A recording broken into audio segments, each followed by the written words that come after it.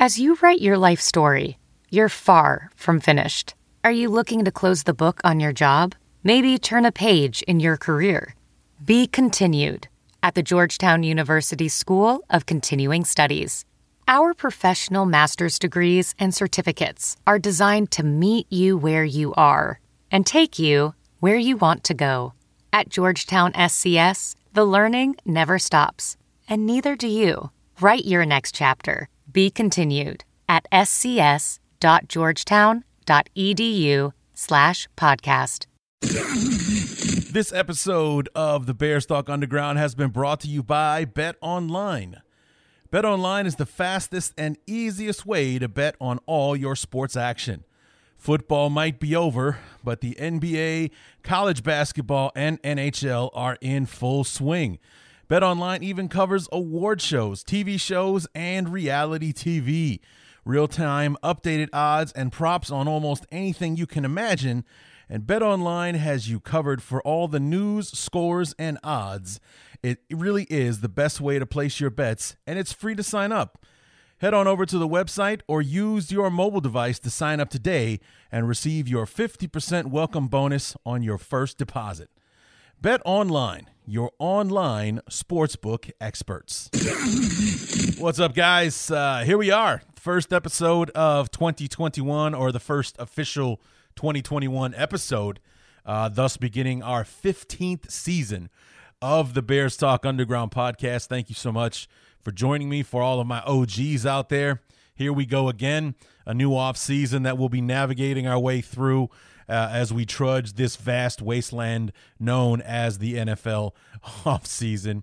The Bears are going to be a hot topic throughout the process, especially with this quarterback thing up in arms. You will hear that as part of this conversation towards the tail end of it. But Lauren hit me up yesterday, on Friday. Texted me, said he was going to be in my neck of the woods, wanted to know if I wanted to get together, maybe record a podcast. We didn't really know what we were going to talk about. Lauren kind of had the idea of sticking with a Super Bowl theme, and we kind of took it from there. Recapping the 2006 Bears, our last Super Bowl team, talking about the game itself, the season and how it went, and the ups and downs of that year. And what a fun year that it was, and how dominant they were at times, and the sad ending of them not being able to see it all the way through in the Super Bowl. But it was a really fun deal having him here in my apartment, sitting across from each other, and you'll notice a difference in the conversation itself. Like, you can actually tell that we're in the same room, and when you hear it, you'll know what I'm saying. There's a very different way of how we interact when you're sitting on Skype and you can't see each other. Basically, you're waiting for your cue to speak, as opposed to when you're sitting across from someone and they can see you.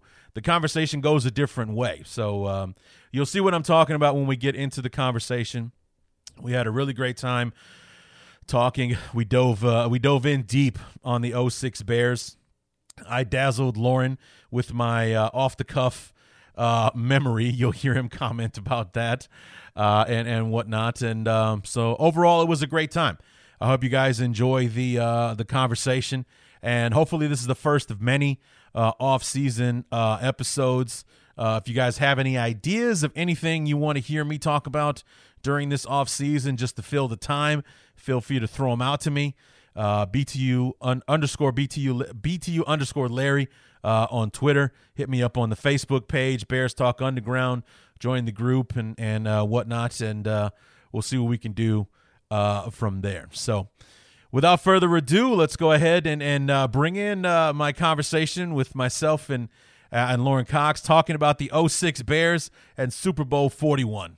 Hang up the telephone, I hear the dial tone, ringing out loud tonight. So here we are, and we're actually live in front of each other for the first time ever. It's myself and Lauren Cox sitting in my living room using this awesome contraption called the Rodecaster Pro, which I will be owning very shortly. As soon as President Biden tosses me that $1,400 stimulus check, I am buying this thing. It is so awesome. Lauren Cox, welcome back to the show. Welcome to Cedar Rapids in my glorious apartment, man. Yeah, you should come out saying, here we are. Literally, here we are. Yes, we are. We are both here. And, yeah, it's a pandemic podcast. You know, we're sitting almost 6 feet apart. Almost. We trust each other close enough. You know, Amen. we're not out here going. Never to mind wild that parties. handshake when you walked in, but it's all right. you know. Let me grab the hand sanitizer. I'm going to go wash real my quick. hands. Yeah. There's actually some hand sanitizer I just right looked there. over. There is some. There is some right there. I But, also see nice awards for best play-by-play announcer over there. Ooh. best play-by-play, best color, because I did both positions. Best on-air radio personality. You got all the awards up around here. Yeah, Wow. I swept the category, bro. I was the man. It's an award-winning podcast. Absolutely. Host. Larry Dyer. It's why wouldn't it be?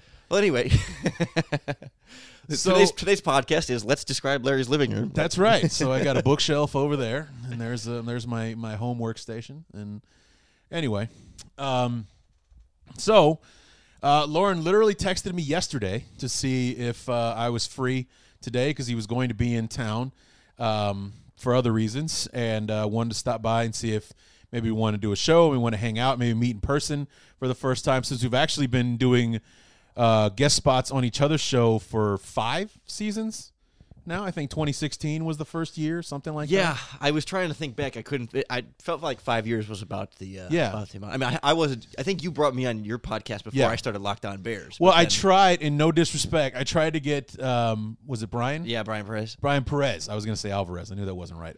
Brian Perez. And he's like, well, actually, I'm not free when you want to do it, so maybe I'll get one of my colleagues to do it. And he threw me Lauren Cox. It was a match made in heaven, so here he is once again. Well, the dirty secret there is that Brian Perez threw me the Locked On Bears podcast because he didn't want to. He couldn't keep up with the 5-day-a-week schedule. Is that right? Yeah, I mean, it was Oh, just. wow. I don't want to put his personal business out there, but he's a very busy man with important things that he does for his day job. Nice. And it was a little bit too much for me. So he actually started. Well, Arthur Arkush started the podcast first. He did it for like a season or half a season. Then that off season, Brian started doing it and couldn't keep up and passed it on to me. So he's passed a number of things on to me over the years. And that that's worked out well. really lucky for you because that network literally exploded in the time that you've been a part of it. There were some months of very low paychecks. I'm sure. Very close to zero with still 5 days a week podcast. So the motivation is much, much higher nowadays. I think Brian might still be doing it if For sure. I if it was bet. at this I level. bet. Absolutely. Yeah. Well, I mean, especially since the network just sold to somebody. Yeah, we're still going to be the same network. We're just under the big Tegna Yeah, umbrella. yeah. So it used to be the broadcasting arm of Gannett, the newspaper company. Right. They're now our parent, and they're a great company, it sounds like, and they're already putting some of our podcasts on TV stations. So Nice. we'll do the sportscast for TV stations. Of course, Nice. there are no Chicago area Tegna stations, so not all of us get the full benefit of the of the acquisition there. No, but it's great. It'll be great. But it's Super Bowl weekend. It's Saturday before the game, and Lauren and I, with no idea what we wanted to talk about, thought that we would talk about Super Bowls related to our beloved Chicago Bears. And we had to go with Super Bowl 41, or we didn't have to, but Kind of. Lauren kind of wasn't alive in 1985, so Welding instructor Alex DeClaire knows VR training platforms like Forge FX help students master their skills. There's a big learning curve with welding. Virtual reality simulates that exact muscle memory that they need. Learn more at meta.com/metaverse impact. Hey, it's Kaylee Cuoco for Priceline. Ready to go to your happy place for a happy price? Well, why didn't you say so? Just download the Priceline app right now and save up to 60% on hotels. So whether it's Cousin Kevin's Kazoo concert in Kansas City, go Kevin, or Becky's Bachelorette Bash in Bermuda, you never have to miss a trip ever again. So download the Priceline app today. Your savings are waiting. Go to your happy place for a happy price. Go to your happy price, Priceline. he wouldn't remember Super Bowl 20, the glorious experience that was. I mean, I was only 7 years old at the time, but I still remember it That one's very a little well. overdone. You know, I mean, not Also, you that's can't- true. You can't overdo it, but it's been, I guess, it's been well documented. Yeah, and so- 06 hasn't gotten as much love because they lost. Well, yeah, we didn't win. I mean, but not everybody wants to remember that well, one. one thing, and I will take this to the grave with me, is that the game itself wasn't that great. So Super Bowl 41. Super Bowl 41. Like the game itself It started great, man. was not a very entertaining football game. You know, I mean, even with the high-flying Peyton Manning, I think what he finished like 230 yards or something like that. It was more about the fact that he was kind of picking the defense apart in that game that he resulted in being the MVP or whatever.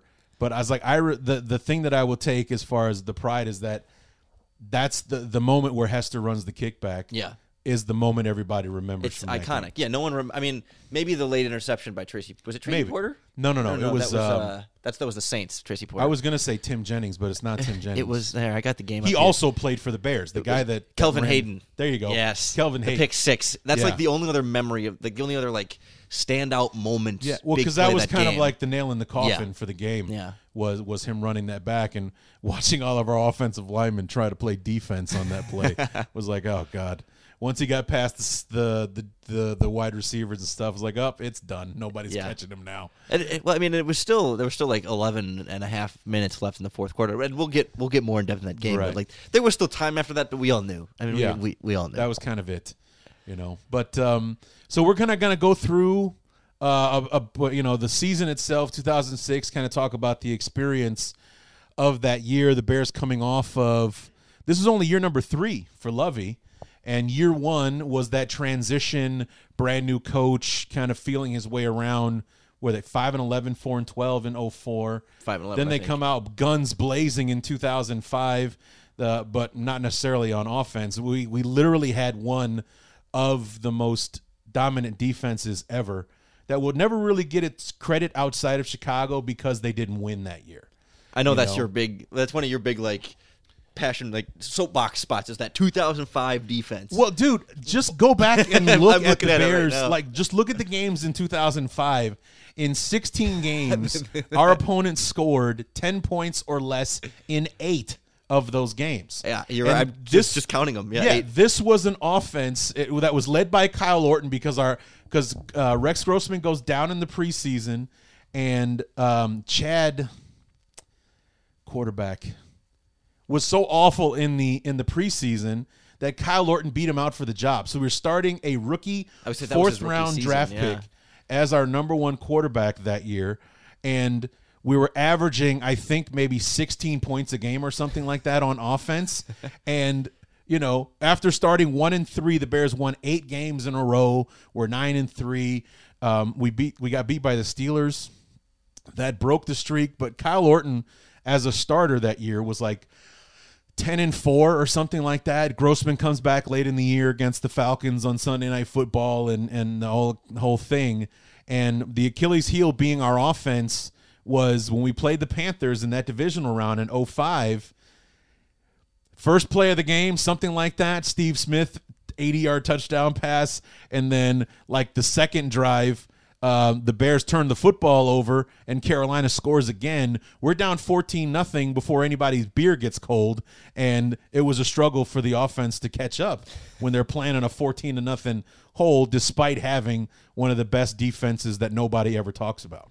See, and I think that's why I want to do a podcast like this, because as much as like people don't want to remember the 06 season, that exact situation you just described there, defense is lights out, offense can't do anything, can't turn the ball.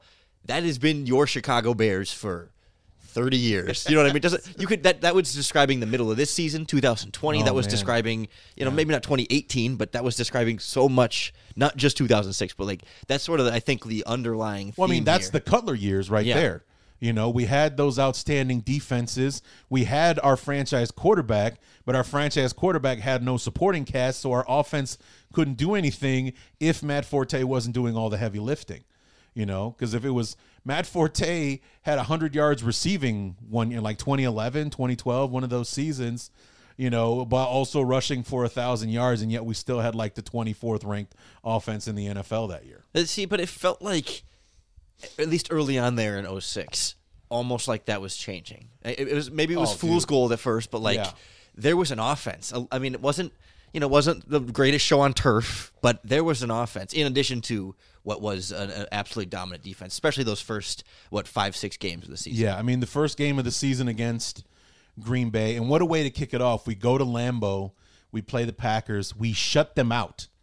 Green Bay did not score a point week 1 against the Bears in Lambeau. Brett Favre, 15 of 29 for 170 yards, 2 picks. 2 picks. Beautiful. And 2 things happened that that really kind of gave us an indication that this was going to be a different kind of year. Number 1, there was like a big deep bomb play to Berrien, from Grossman to Berrien. I think it might have been like right off the bat, like in the first quarter, the first drive. 49-yard touchdown pass. Hits Berrien for a 49-yard touchdown. And then to seal the game off at the end, our rookie second-round pick, Devin Hester, runs a punt back to make it 23-0. Boom. 26, yeah. 26, excuse me. Bears win. And it was just like, what a statement.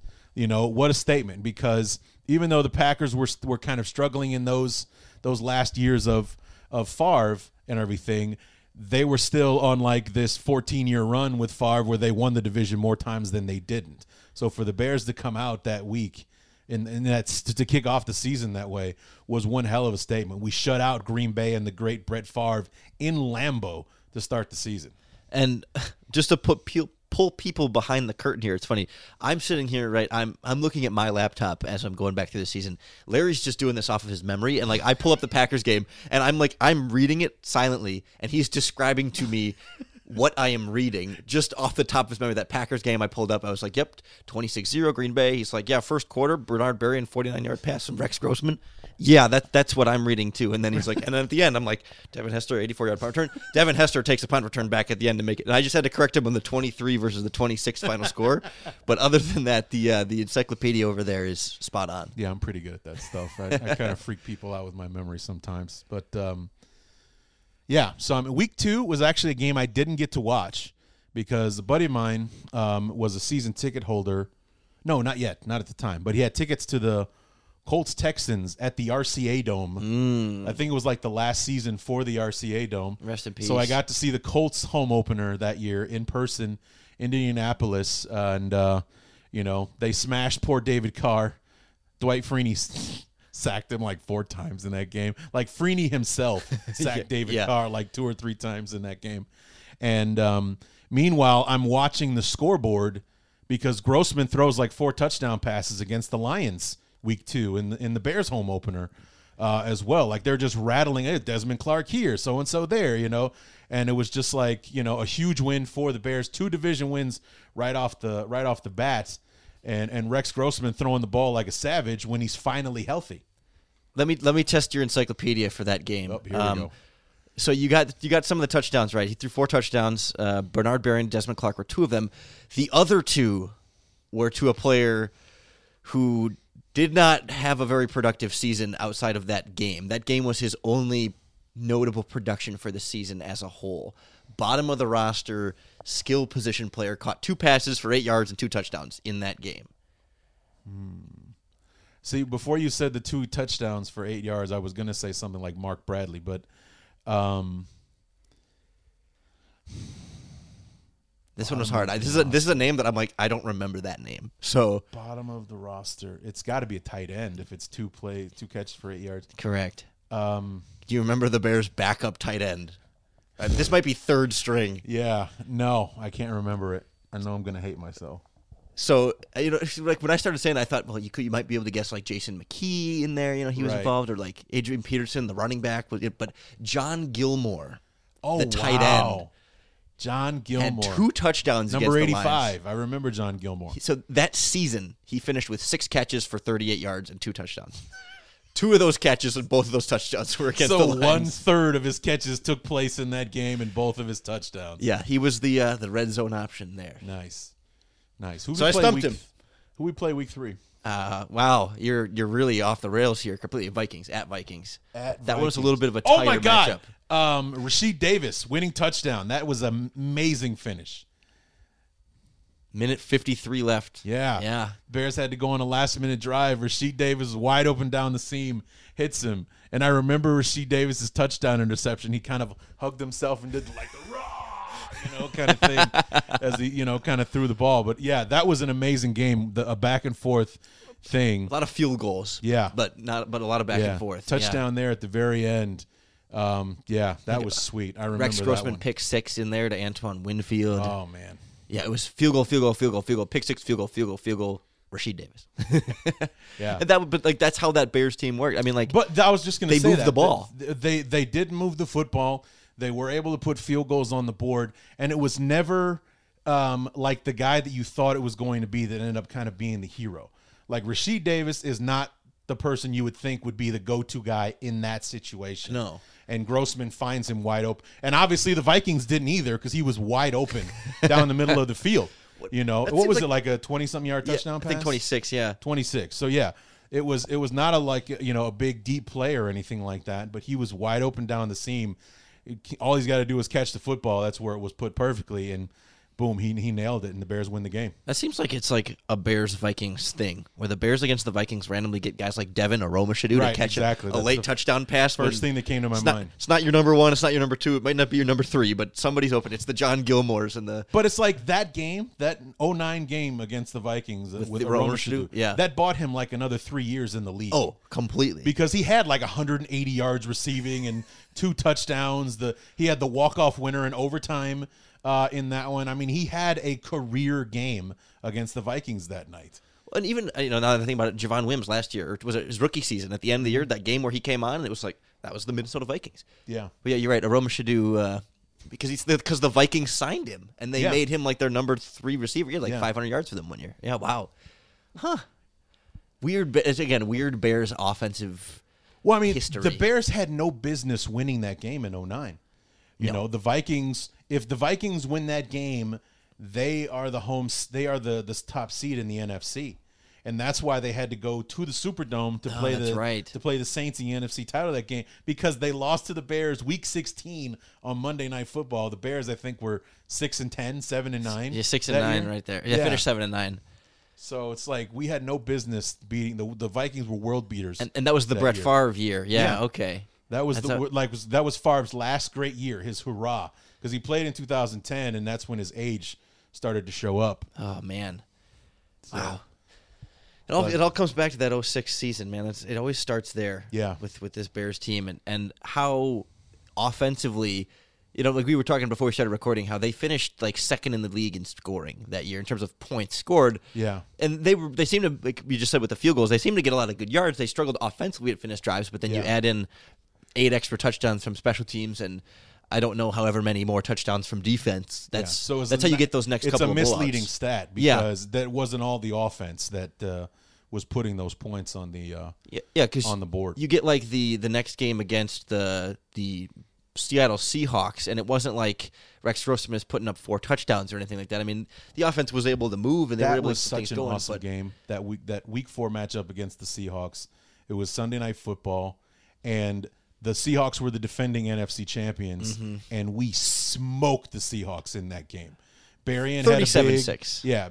Berrien had a deep touchdown pass at one point in that game. We absolutely shut down Alexander, I believe, and The MVP. the reigning MVP of the league, defending NFC champions, national TV, Sunday Night Football. I think it was like year 1 for Sunday Night Football as well.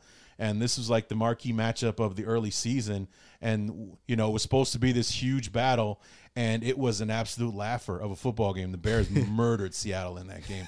Really cemented themselves as the team to beat in the NFC. Because I remember after that game, power rankings came out, and who was number 1? The Chicago Bears. Yeah, that was their really show themselves moment, and like now you believe that this is a team that can do something special. I mean, you like to think Super Bowl, but at week 5, it's kind of like, let's not get too far ahead of ourselves. I remember that feeling of like, it seems like it's all here, but we've been through this before, right? So I mean, 4 we know games, what this feeling is. 4 games in, 3 division wins, and we knock off the defending NFC champion. So, I mean, the Bears have won 4 very important games to start off the year, and that start earned our beloved Rex Grossman offensive player of the month for September, and he never recovered from that, or he never got back to being that guy for the rest of the year. For the rest of the year, it was like watching Mitch Trubisky, where you see flashes of greatness, but at the same time, he doesn't look confident. He's making mistakes, and I know that happened more in the Arizona. Who was week 5? Buffalo. That was the defense. I mean, just we destroyed JP the Losman. Bills. That game was not fair. The Bills were a not good football team that year. We absolutely destroyed. It was 27-0 at halftime. Yeah, it was a laugher of a football game. They had no business coming to Chicago. They scored their garbage time touchdown with a minute left. It was 40-0 up to that point. It was so it's such a bad game. And it was like, good God. You wonder if they rode that a little bit too much into the Arizona game. You know, feeling like they're on top of the world. They just beat all those good teams and they smoked the Bills. And the Arizona Cardinals at the time were 1-4 under Dennis Green. They were not a good football They team. were a bad team. So, yeah, they were talented, but they just couldn't put it together because they had Bolden, they had Fitzgerald, they had Matt Leinart, you know, and they had some good players on defense as well. They just never really put it together under Denny Green, unfortunately. So, but they got and then of course they started to put it together in that game. Yeah, the famous the bat too, man. Right off the bat, they got off to an early lead. I think they put their first 2 drives into the end zone, just making this defense that had looked dominant and untouchable. I mean, we held the defending NFC champions to like 6 points, you said, week 4? Yes. And then, you know, it's just like we shut out the Packers, you know, we blow out the Lions. And the Bills. We got the win over the Vikings. We got the 7 points against the Bills and everything. We're rolling through here. And then right off the bat, Arizona just makes the Bears look incompetent. And maybe there was some foreshadowing here to how the year would go. In part, and I'm like looking back at that game, and I get like some Matt Nagy flashbacks a little bit of like, they started off that game passing for whatever reason. They didn't want to run the ball. I mean, they handed off to Thomas Jones once on the first drive. Oh, man. Didn't hand it off on the second drive or the third drive. It was pass. Well, here's the thing. There was a pass early on in that game to Berrien. It was incomplete. And I felt like if he completes that pass. First play of the game. Yeah, literally like the first play of the game. If he hits Berrien for that play, because I think he just barely misses the play, barely misses the pass. If he hits that one, I think it's a completely different game. But for some reason, like he missed the mark, and it just seemed like he never really got his mojo going in that game, and it only got worse as we went along. Yeah, because then from there, one of his next deep shots was picked off. Yeah. Trying to hit Muhsin Muhammad, and that was easily turned around for a touchdown. 2 drives later, deep pass to Bernard Berrien, picked off again. Like it was like that moment was where it flipped, and it never quite fully came back. He was pressing for the rest of it, and I remember Joe Theismann in that broadcast made a comment where, and the funny thing is like I was thinking the exact same thing when Theismann said it, was like he absolutely refuses to look at the underneath routes. Like he was trying to hit a home run every time he threw the ball after he missed that first throw. You know, it was almost like trying to watch somebody play Madden where they're trying to hit the deep ball, and I'm going to keep throwing this pass until we complete it kind of thing. And Grossman kept trying to hit that deep shot, and I think it was because the Bears were falling behind, and he was trying to get us some quick points, trying to swing the momentum some way, and he was just pressing all night long, and he just it was just making matters worse. He threw 4 picks. He got strip sacked twice, 6 turnovers. And then the last play of the third quarter, Mark Anderson, who I believe was a rookie in 06, destroys Matt Leinart from behind because the right tackle thought it was a good idea to just let him run right past him. Mike Brown, this was the game Mike Brown got himself hurt in. We lost him for the rest of the season. But Mike Brown recovers the fumble like Mike Brown always did, runs it in for a touchdown, and we're off and running now. We're finally on the board. Because I think it was 20-0 at that point. The Bears had gotten a field goal, like a drive or two before at the beginning of the third quarter. Now it was 23-3. Okay. Sack, forced fumble, touchdown, 23-10. Then a little bit, a few drives later, it's another forced fumble by Urlacher. Yeah, rips the ball right at Edgerrin James's hands. Peanut Tillman picks it up, gone. Yeah.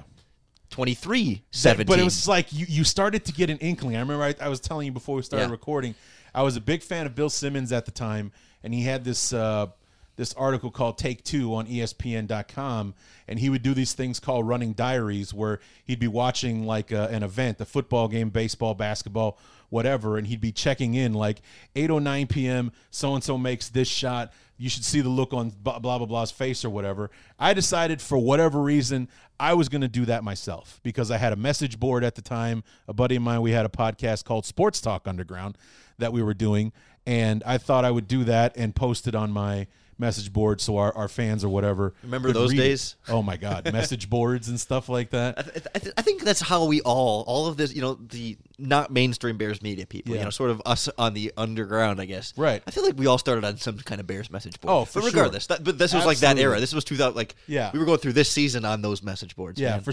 some of us, it was like, oh, I'm on the ESPN 1000 message board, and I'm yeah. doing this. And me and my buddy, we created our own because we had a podcast at the time. So I was going to post it there. And that night of all nights was the night that I decided to do this running diary. And here I am keeping track of this horrifying game that we're having.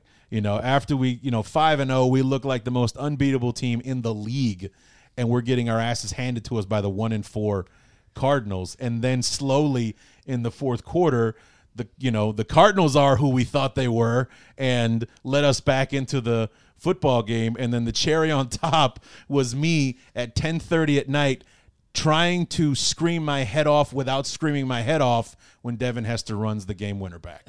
What an incredible moment. Well, you know what I mean? It's like, they force the fumble again and get the touchdown back. It's a one-score game. There's like 5 minutes left.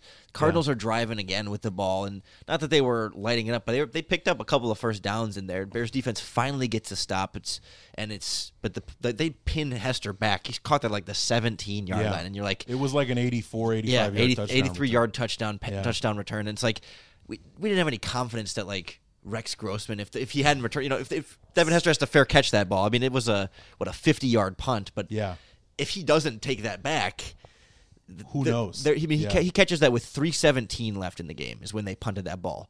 I don't know that there's enough time for Rex Grossman in that game, and with the way the offense was playing, they needed that touchdown unless the defense was going to score again on the following drive, which just was not. I mean, it's ridiculous. Yeah, and I just remember I just absolutely freaking out, and I'm jumping up and down, screaming into a pillow. My mother comes into the living room, like, "What is wrong with you?" And I'm just like, we took the lead. I was going banana. And I remember after Rackers misses the field goal, the Bears secure the victory. We win 24-23. We're 6-0. I think we had our bye week after this. And I called my dad, who famously texted me and said, "I'm going to bed. I'm not watching any more of this."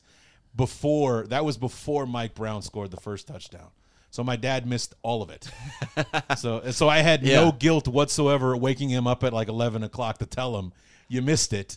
We came back and won this game. You'll never believe it." So when you get up tomorrow, make sure you watch SportsCenter and see the highlights, because that was the only way you could back then. you have to go back and watch it. You have to check it on SportsCenter, because you'll have to see it to believe it. Me telling you doesn't do it justice. That's the legendary moment of that season. It is, because that's when you knew this team was special. Yes. You thought they were good before. Yeah, you thought they were good, maybe even great in those first 5 weeks. But this is when, the defense and special teams picked up the slack where the offense let us down in that football game. It literally let us down. 6 turnovers. We had no business winning that game. I mean, obviously against a better team, we definitely lose that game. But, this is what great teams do. This is what special teams do. They find a way to win in the face of certain defeat. The pun intended there. This is what special teams does. Absolutely. Special teams in particular. But that was only Devin Hester's second return of the season. So he was seen as something. But after he did that, Devin Hester's on the map now. And now people are trying to watch out for him, even though they stupidly keep kicking it to him for the rest of the season. Well, the problem was after that, Rex Grossman was the opposite. You know what I mean? Oh, for sure. We were already leading up to it, because then you get 6 turnovers in the loss to the Dolphins. Not all Rex Grossman, but I think he threw 3 picks in that game. You get 4 turnovers in the loss to the Patriots there, a little bit farther down. Mm-hmm. They still beat the Vikings with 5 turnovers, but 6 turnovers in that Week 17 game against the Packers. As much as we felt like this team was special, there were some very real issues, but it was almost like they didn't matter. The rest of the team was so good. Yeah. It didn't matter. The defense was awesome. The special teams was the best in the NFL.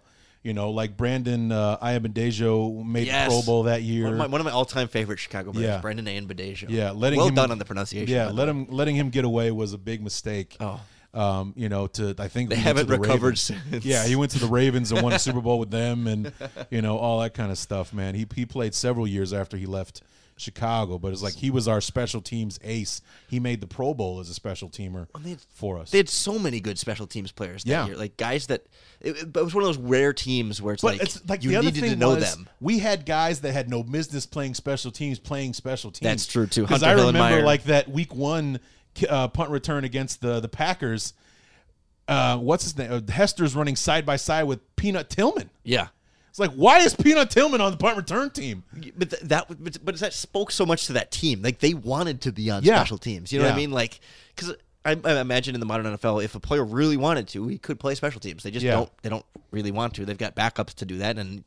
But like the Bears in that time, I remember that like Tillman wanted to play special teams. Like if I remember it, like Mark Anderson, Adewale Agunleye were sometimes running down on kickoff returns. You know, your big defensive ends, athletic defensive ends, but 265 pounds guys running down there because they wanted to, not only Yeah. because they wanted to block for Hester and that was so much fun, but just Sure. that was the mentality of the team. It was like But these are vital guys. Yes. These are guys that are important. You Not don't just wanna on be hurt. special Yeah. teams, but these guys hold a sacred spot on the roster, and they're out there playing special teams downs.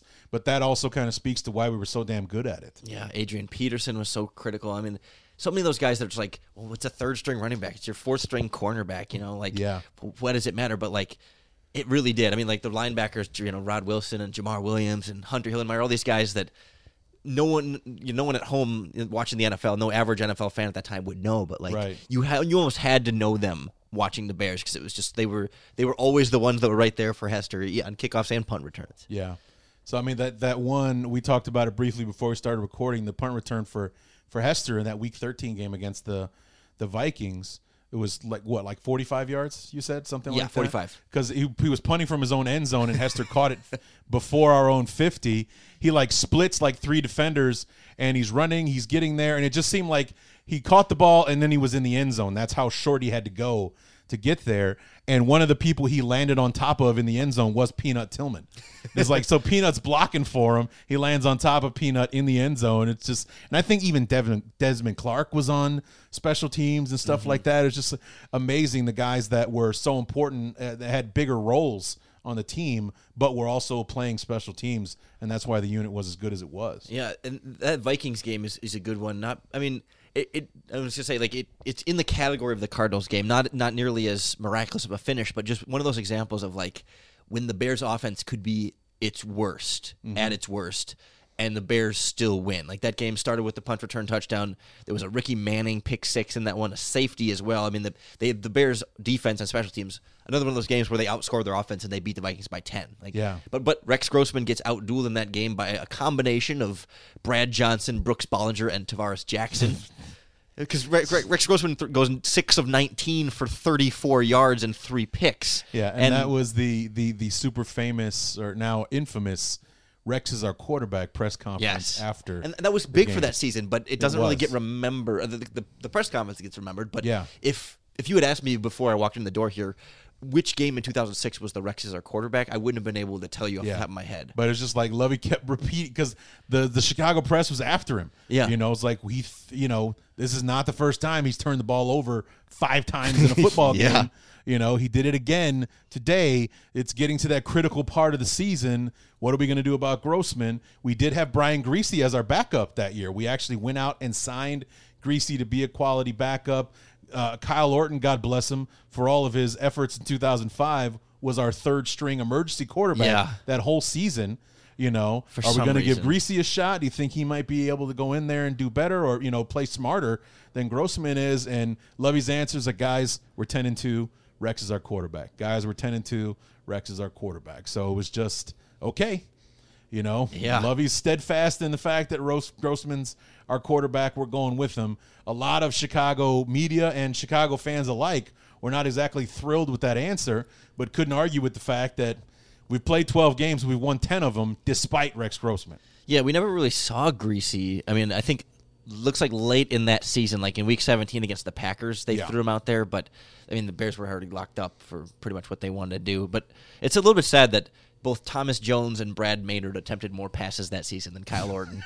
You know what I mean? As much for as well as Kyle Orton had played the year before, you get the halfback pass, you get the fake punt pass. You can't get Kyle Orton in there. Yeah. Greasy did get some end-of-the-game garbage time against the Bills and the 49ers and some other teams in there, it looks like. Yeah. We played the 49ers. We murdered them, too, didn't 41-10, yes. That was our recovery game after the Dolphins? That was right before the Dolphins, actually. It was Okay. right after the bye week. After the Dolphins was the Giants win. Okay. They still threw 3 picks in that one. And then they went the Patriots loss into the Vikings barely win. The Giants. That was back to another back. Sunday night game. That was the famous that was the kick six for Hester. Is that the that's not the missed field goal, It is is. it? Oh, yeah. He tried to kick like a 54-yarder, and he missed it. 108-yard return. I guess. Yeah. See, I always mix that up with the one that the Chargers had, where it wasn't Cromartie. Cromartie. Yeah, so I always, in my head I always think that the Bears did it against the Chargers because I combined them. And, Right. But no, the Giants missed. Yeah. No, it was, and at the time, it was the longest play in NFL history when Hester ran that one back. And that's the one where like he catches it and he like starts Yeah, to he's fake like a walking, knee, and everybody's kind of strolling around. and just Yeah, gone. thankfully, it wasn't like a California Stanford thing where offense and defense were coming onto the field before Devin took off running. But yeah, he runs, and again, you go back and watch that play, and you'll see Hunter Hillenmeyer makes a crazy ass block.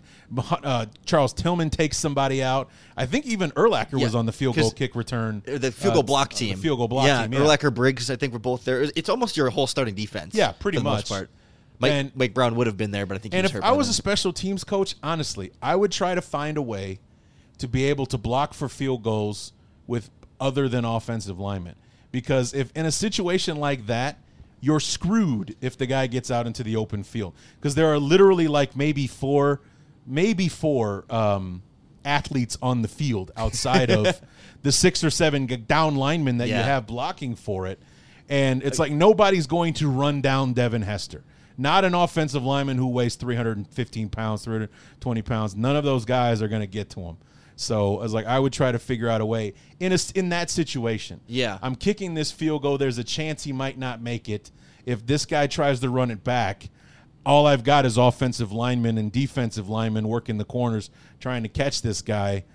We got to try to find a way to get maybe some linebackers or something like that, somebody with some speed that might be able to run this guy down. Yeah, you'd think so like most teams, field goal block teams, like you said, it's about 7 offensive linemen and then a couple of tight ends on a wing and sometimes you can get like a defensive end in there. Yeah. But usually it's your whole offensive line and then some tight ends and your kicker and your holder. And Right, your kicker and your if it's holder are Brad not Maynard, exactly you're not the most getting them, athletic yeah. guys on the team. So, Did you see Brad know. Maynard's son just got recruited or got a scholarship somewhere? I think Is that right? Yeah, I think not Illinois, but somewhere around there. So Oh, okay. the second generation of Maynard is working his way up There you go. into the college ranks. yeah. So, I mean, speaking of special teams, I mean, we had one hell of a unit that year. Manley was our long snapper. Robbie Gold was kind of hitting his stride. I think it was year 2 or 3 for him in Chicago Pro at that Bowl. point. Yep. Yeah. Makes the Pro Bowl. Brad Maynard, I don't know if he made the Pro Bowl that year, but he did make a Pro Bowl for the Bears while he was there. I mean, just classic special teams for the Bears. It's another opportunity to say, why hasn't Dave Toub been a head coach in the NFL? And like that used to be a conversation, and then it stopped for a while, and then we don't have to go off on this full tangent. But then it started up again, like 2 or 3 years ago, after you had the Chiefs re-envision, and then now like no one talks about it again. And Yeah, I mean, and it's a conversation that my father likes to bring up all the time. Yeah. Because my younger brother Michael went to school with Dave Toub's son. Shane, Yeah. he coaches on the Bears. Yeah. Wow. So Okay. it's like- Wow. There's your connection. yeah. Shane's a defensive quality control coach. I think he played offensive line at Illinois. But he was an offensive lineman side by side with my brother at Carmel High School. Oh, nice. So they played together, the same graduating class, the whole 9 yards. So Dave Toub would be at the games and stuff like that. That's cool. To see his son play a and good everything. coach. So it's like kind of like a sentimental thing with my dad. You know, he's met and spoken with Dave Toub. He knows the guy. He should be a head coach somewhere for all that he's done in the league. I mean, and the Chiefs playing in the damn Super Bowl tomorrow. He's the special teams coordinator for Kansas City, and they have some of the best special teams in the league as well. So you can't argue with the guy's record. And it's not just the return. That's the thing. It's like people are like, well, he had Devin Hester and he has Tyreek Hill. You're totally people. And again, we're getting off on this tangent that we don't need to. This is the Dave Toub conversation everyone has had every year since 2006. yes, they have had elite return men in terms of their physical schools, but those guys don't do it by themselves. There's 10 other guys that block really well for them on special teams, and all of Dave Tobe's units cover really, really well. They block a lot of punts. They block field goal. I mean, they do everything on special teams, and they just so happen to have two of the most electric return men that have worked for Tobe. Right. In part because they want to work. Like Tyreek Hill wants to be there and wants to work for Tobe. And, of course, Devin Hester, too, stayed in Chicago for so long because Dave Tobe was there, and, of course, you stay in that position. Yeah. So where are we at in the season right now? Well, we're jumping around a little bit here, and I guess we could let's move on to the playoffs here because I think we kind of established what the team was. I mean, there were some ups and downs there, and well, before we get to the playoffs, real quick, we had one major test later in the season. Overtime. The Patriots. We go to New England to play the Patriots. Yes. Week 12. And it was a ball game because I remember when the next time that we played them, we had a very similar season in 2010. The Patriots ran us off the field in Chicago that day. But back in 06, we went to New England to play the Patriots. It was kind of a marquee. It was a late afternoon game. It wasn't a Sunday nighter. Correct. It was a how late afternoon remember game. that, man? Because it was on Fox. And again, how do you remember that was on Fox? I just do, man. I don't ask me how I remember it. I just do. But it was a late afternoon game. It was like that America's Game of the Week deal, and I just remember that it was a fight, but we just didn't quite have enough to beat them that day. It also does not help that Tom Brady, one of the least agile quarterbacks in the history of the league, shook Brian Urlacher.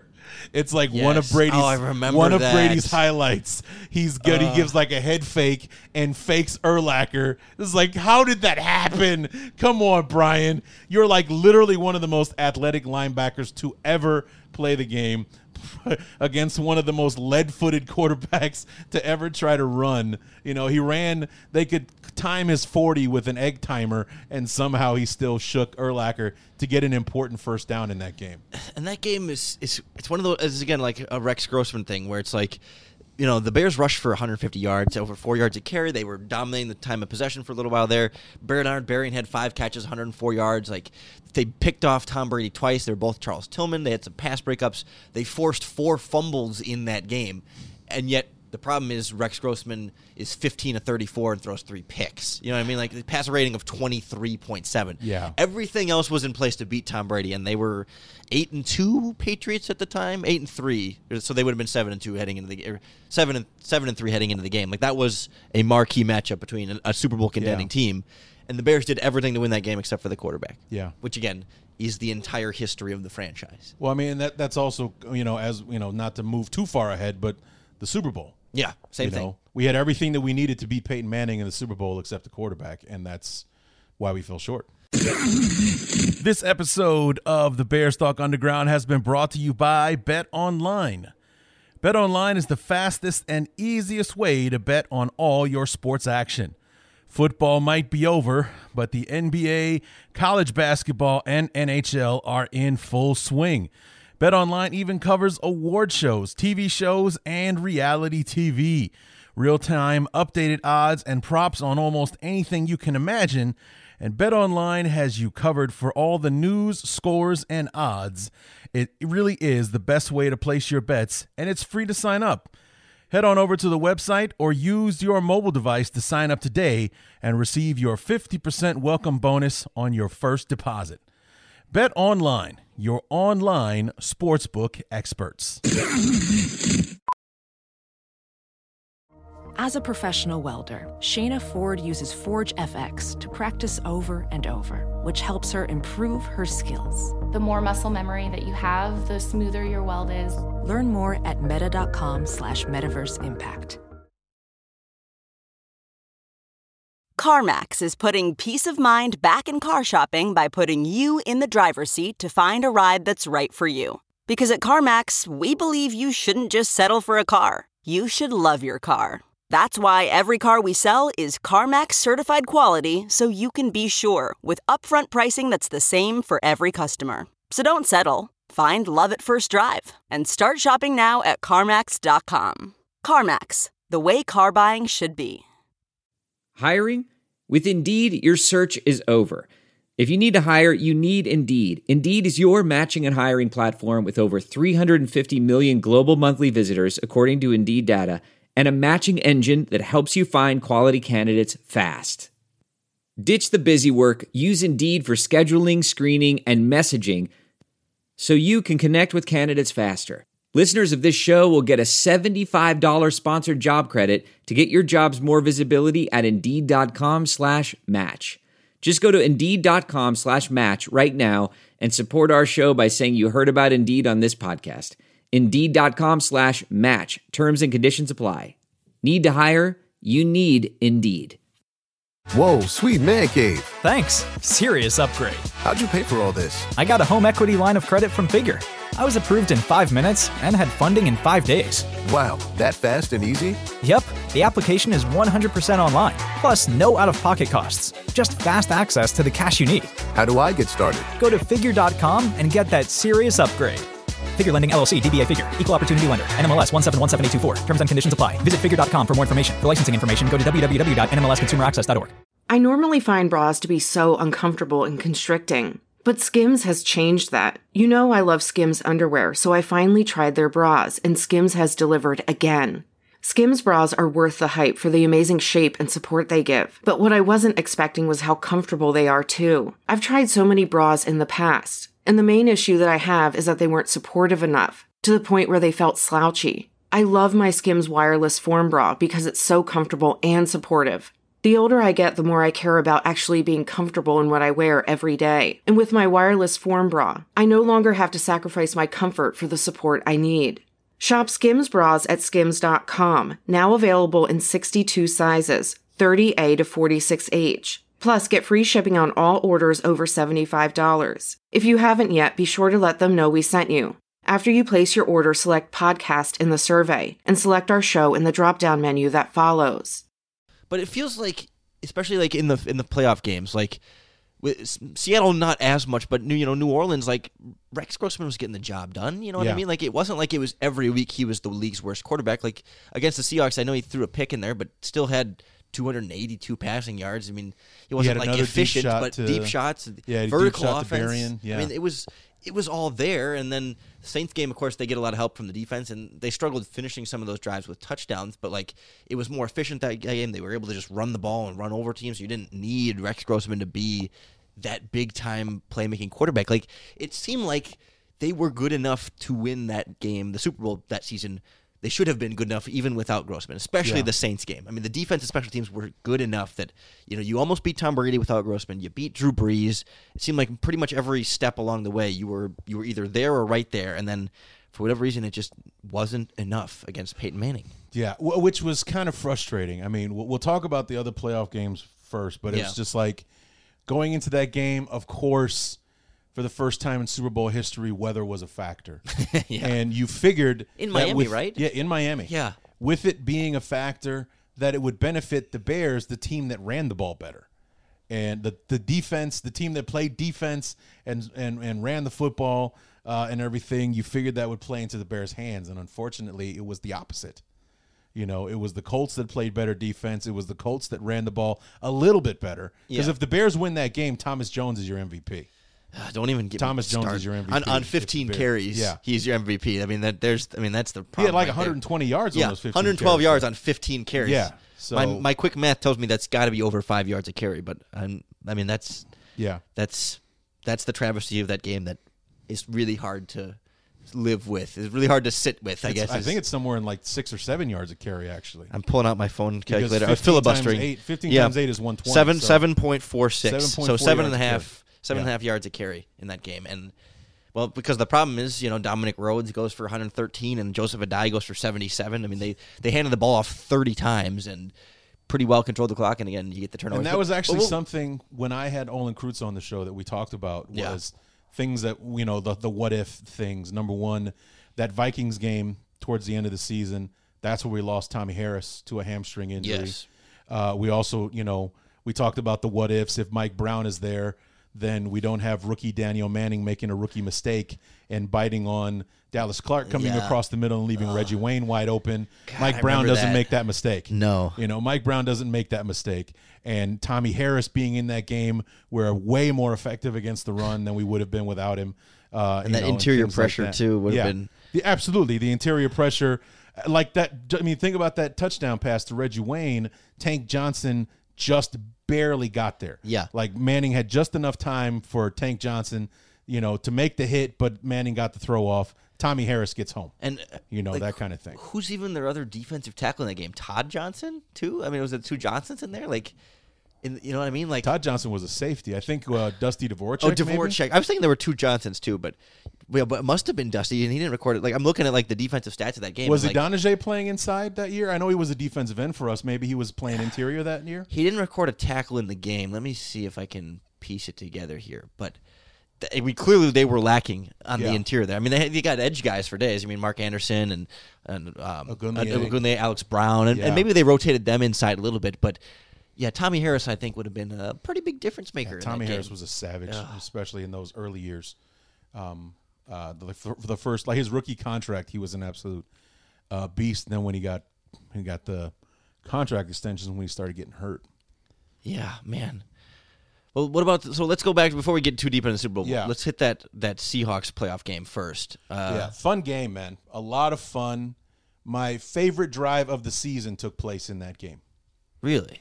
Yeah, it was the Seahawks playoff game because I actually watched it on, I think it was like Facebook or YouTube, one of the two, not too long ago, actually. And it was a drive where the Bears ran 9 consecutive plays. Thomas Jones, 3 yards here, 4 yards here, 8 yards here, that kind of thing. Caps it off at the end with a touchdown. Like the Bears just imposed their will on the Seahawks in that game and ended it up with a touchdown. Just ran the ball right down their throat.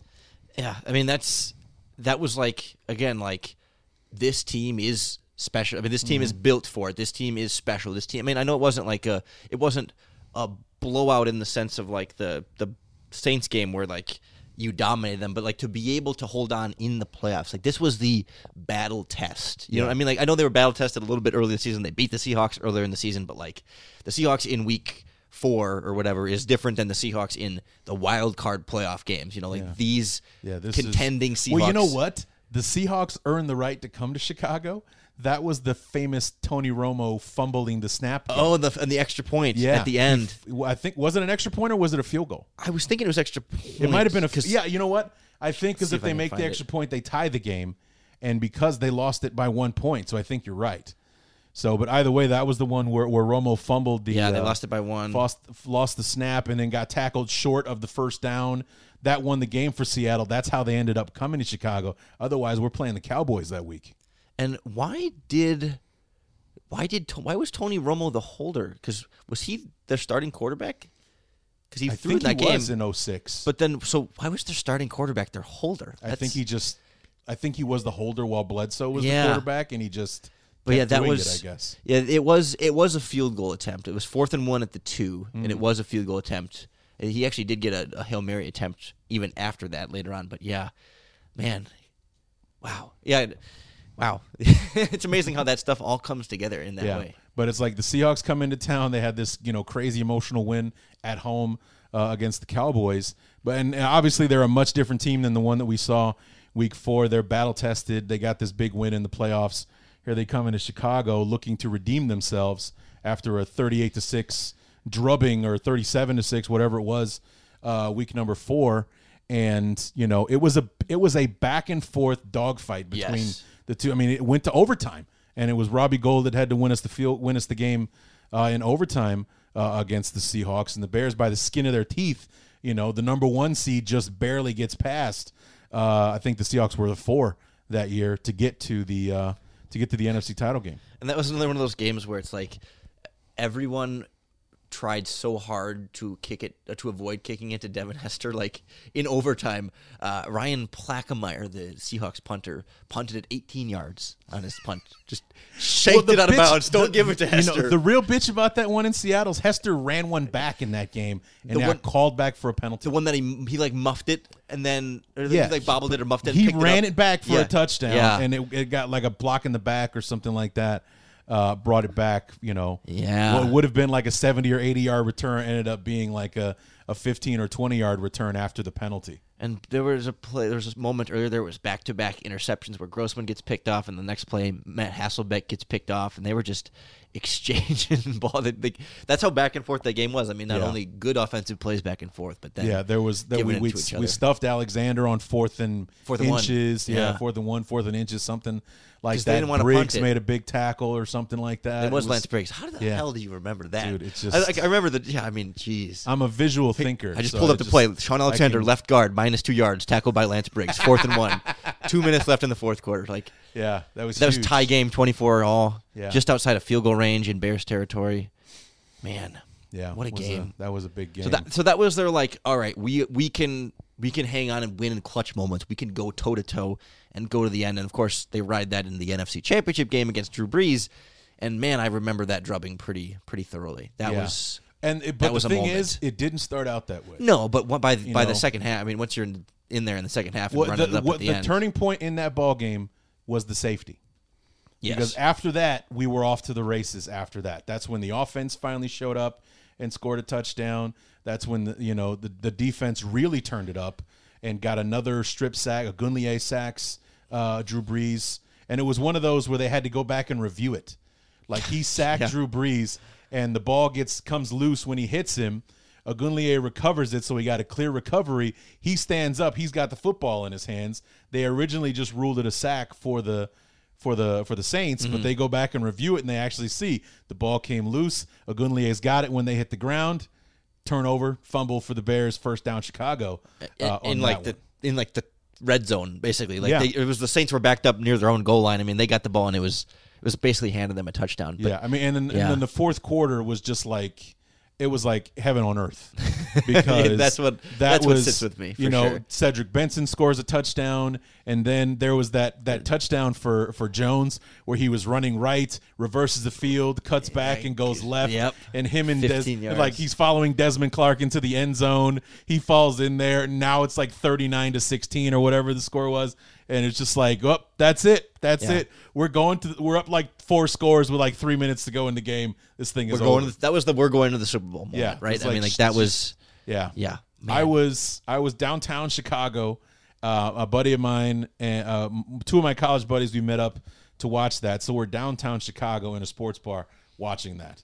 I mean, it's just bananas. What a place to be. I mean, close to the second best place besides Soldier Field to watch that game. Man. And we're going to my buddy's girlfriend's house, as she would live like 4 blocks from the bar, to watch the AFC Championship game.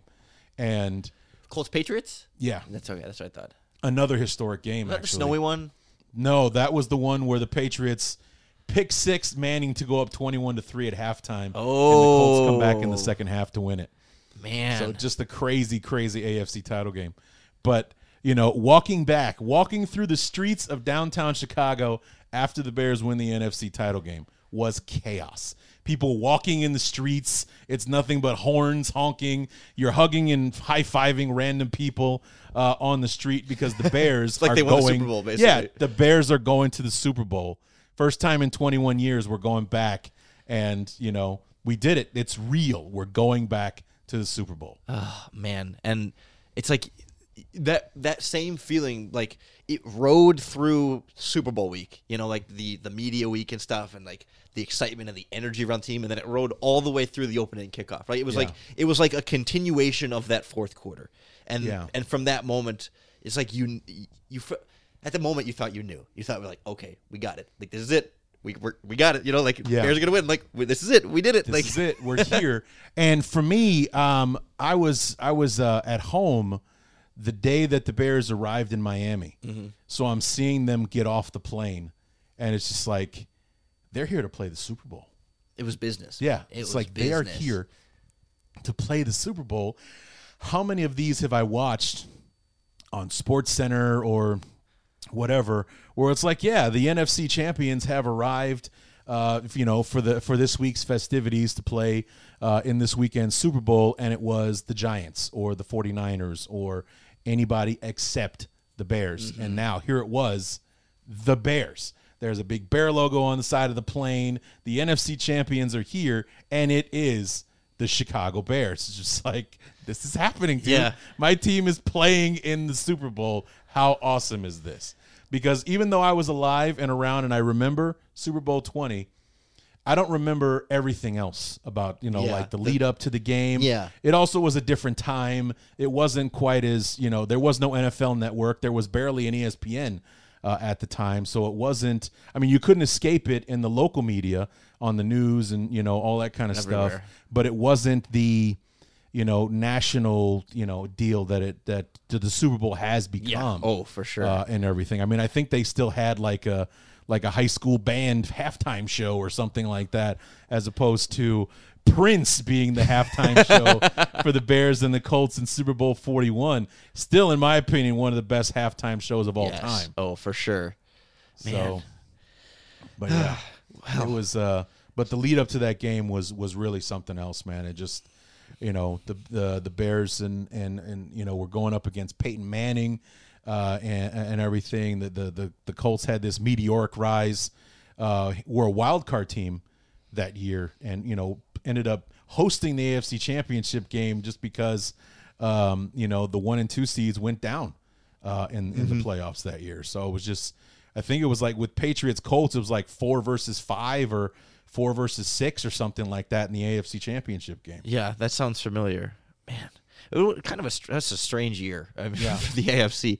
But I just remember, like, as I'm looking back at it, so you get the 92-yard kickoff return touchdown to start the game, and of course, like we said, we're doing it. But then, like, what I think gets overlooked a little bit is that very first Colts drive, Chris Harris picks off Peyton Manning, and it's like, oh, we got this. Yeah. Like, we got the special teams, we got the defensive touchdown. Well, and then this. it piled on because we picked that pass off from Manning. It's almost like he threw it right to Chris Harris. It's like, oh man, yep. We rattled him with that kickoff return. Look at him. We got the early interception, so the defense did its job. Then a couple of plays into the drive, Jones breaks one for a big run. We're inside the 5-yard line after they push him out. The Musa Muhammad touchdown. We're up 14-0. Yeah, I was gonna say that there was one drive in between there, but yeah, no, that's the Peyton Manning had scored. Oh no, that was the Reggie Wayne. So it was like 7-6. It was 7-7 because they missed the extra point or they blocked. Yeah, you're right. It It was no good extra point, but the 53-yard Reggie Wayne touchdown was so. Yeah, so they picked off Peyton Manning. Bears go 3 and out. Colts get it back. They score on the Reggie Wayne drive. Then it was the Vinatieri kickoff that Gabe Reed caught short, and then he fumbled it, and the Colts recovered it, but on the very first play, Peyton Manning strip sacked by Mark Anderson to get the ball back to the Bears. Then the first play after the strip sack is the Thomas Jones 52-yard breakaway run. Right. So, it's just, I condensed it there for you. Just kind of fast forwarded. But again, it's that's how it went. It's 2 defensive turnovers in the first 10 minutes of the game, and the Bears are up 14-6 in the first quarter of the Super Bowl against the Colts. Yeah. Defense is working, running game is working, special teams obviously working, but then you get another Cedric Benson fumble on the one of 2 plays he actually played in that game. Play. We never saw him again the rest of the game. And that was, and it kind of was all downhill from there because then you get the Vinatieri field goal and then you get Dominic Rhodes scoring on a touchdown and another Rex Grossman fumble in there. They just kept giving the ball back to the Colts and couldn't consistently finish drives with any points. It wasn't just like the field goals earlier in the season. It was like they couldn't even quite power through to field goal range to get something on the board. Yeah, and the frustrating thing was that until Kelvin Hayden returns that pick six from Grossman for a touchdown, the Bears were still, it was 22-17 when Hayden runs that kickback. Yes. Or not The kick, pick. but the interception. It Yeah. was a 22-17 game, so it's a 5-point game. The Bears can take the lead if we score on this drive. We'll be up 24-22 if we can score a touchdown on this drive, and instead Hayden runs it back. Now it's a 2-score game at least, as far as touchdowns and stuff are concerned.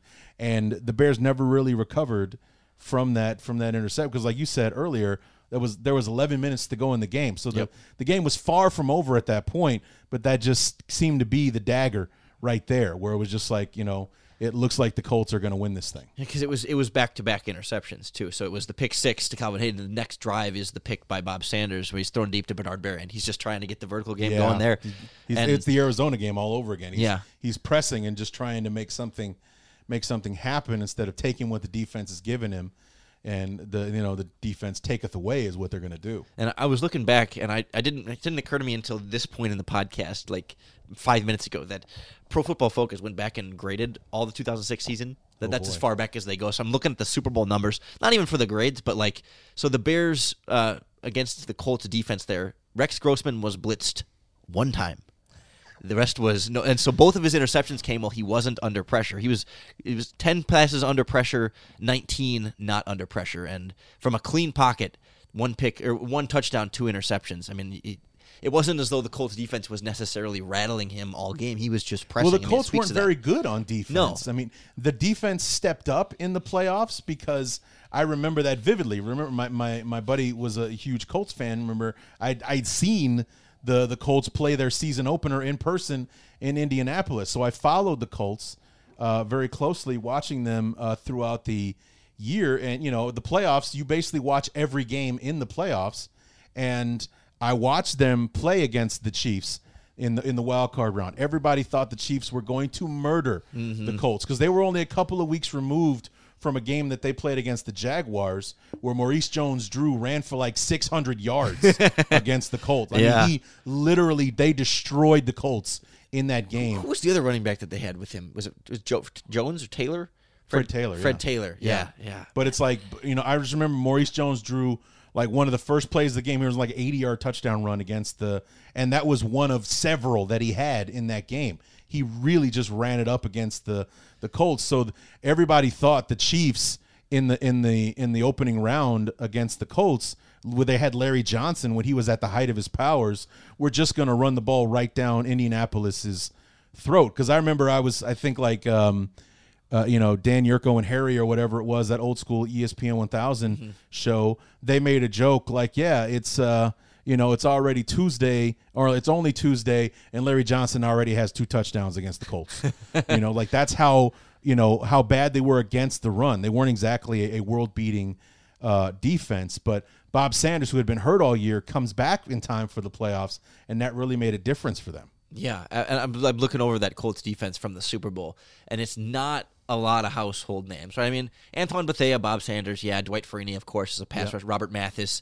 We remember Calvin Hayden for the interception, but he wasn't exactly a household name. But they were starting. McFarland's on that defense. Yeah, you're right. He played a decent amount of snaps. He started at nose tackle. I didn't even realize that. But Cato June at linebacker was awful. I mean, you know what I mean? Like guys like that. I don't remember. Jason David at cornerback sounds like a made up guy in Madden, like a computer generated rookie out of the draft. The other slot cornerback, Marlon Jackson. Linebacker Rob Morris. He got the interception that won him the AFC title game. Really? He picked off Brady to seal the victory. I don't remember it was him Marlon at all. I remember. I never remember the guy's name that was the announcer for the Colts, but I remember his call. I remember hearing it. Marlon Jackson's got the interception. We're going to the Super Bowl. I just remember him. And I also remember hearing his radio call of Hester. It's like, and Hester's got it, and he's at the 30, he's at the 20, touchdown Bears. It's just, he was one of those announcers. He lived and died with the team. God bless him. And he wore his emotions right on his shirt sleeve. Man, you felt everything. So if the Colts did something great, he was at the top of his lungs. If something bad was happening, he was like, "Oh God, this is happening again." But kind of thing. I keep coming back to like I said, the Colts never blitzed Rex Grossman one time in the whole game, and I believe it was a slot cornerback blitz. But it was pretty much just every snap was Freeney, Mathis, Brock, and McFarland all rushing the quarterback, and they got Freeney had 3 hurries.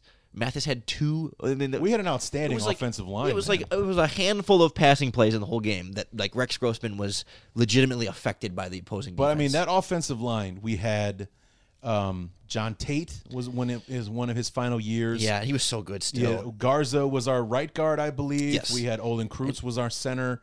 The old school veteran at the guard spot. Pulling it up here, Reuben Brown. Reuben Brown who spent all those great years in Buffalo, and then our left tackle. Tate was at left tackle.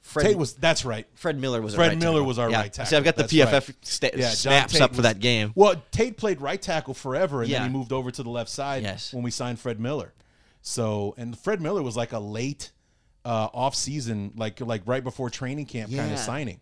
He joined the team at the last minute, and came in at our right tackle. I mean, they were outstanding together. That whole unit, they were fantastic. So it's not really that surprising that Freeney and Mathis weren't dominating in that game, because our offensive line was solid that year. There's just no excuse for Rex Grossman. You know what I mean? It was that's the point. It you're was trying all to him. make. Like, you know what I mean? Like, not that anyone was trying to give Rex Grossman an excuse. Yeah, he didn't have Bobby Massey and Charles Leno covering his blind side. Everything, pretty much every. I mean, you could say, well, they could have done better. I mean, Desmond Clark was a good tight end, but not an elite tight end. I mean, and they could have had better receivers. And, I mean, there were things, and certainly the play calling in terms of running the ball enough was a factor. But, like, it's funny looking back at that game and that season, like, how even that's only like 15 years ago, how much NFL offenses have changed. Like, in that game, the Bears used 3 wide receivers, 2 tight ends, a running back and a fullback, and a little bit of Cedric Benson. You know what I mean? There was no 4th or 5th wide receiver that saw the field. There was no spread offenses. There was no empty backfields or anything like that. The backup tight end played 3 snaps. The backup running back played 3 snaps. Otherwise, it was always either 3 wide receivers or a fullback in the game with the tight end and the running back. Like, it was, man, Lovey's very simple. Lovey's offense was very old school. Yeah, Ron Turner. I mean, it worked then. It wasn't like it was exceptionally weird at that time, but it's weird when we look back on it, like how vanilla a lot of that was. Yeah, to have a true blue fullback on the team. Well, and here's your Rex Grossman passing direction. On passes 10 or more yards downfield, 3 of 10. He missed 1 pass underneath 10 yards. He had 1 incomplete pass under 10 yards. Everything else, it looks like, a quick math tells me 14, 16, 18. He was 17 of 18 on passes of less than 10 yards.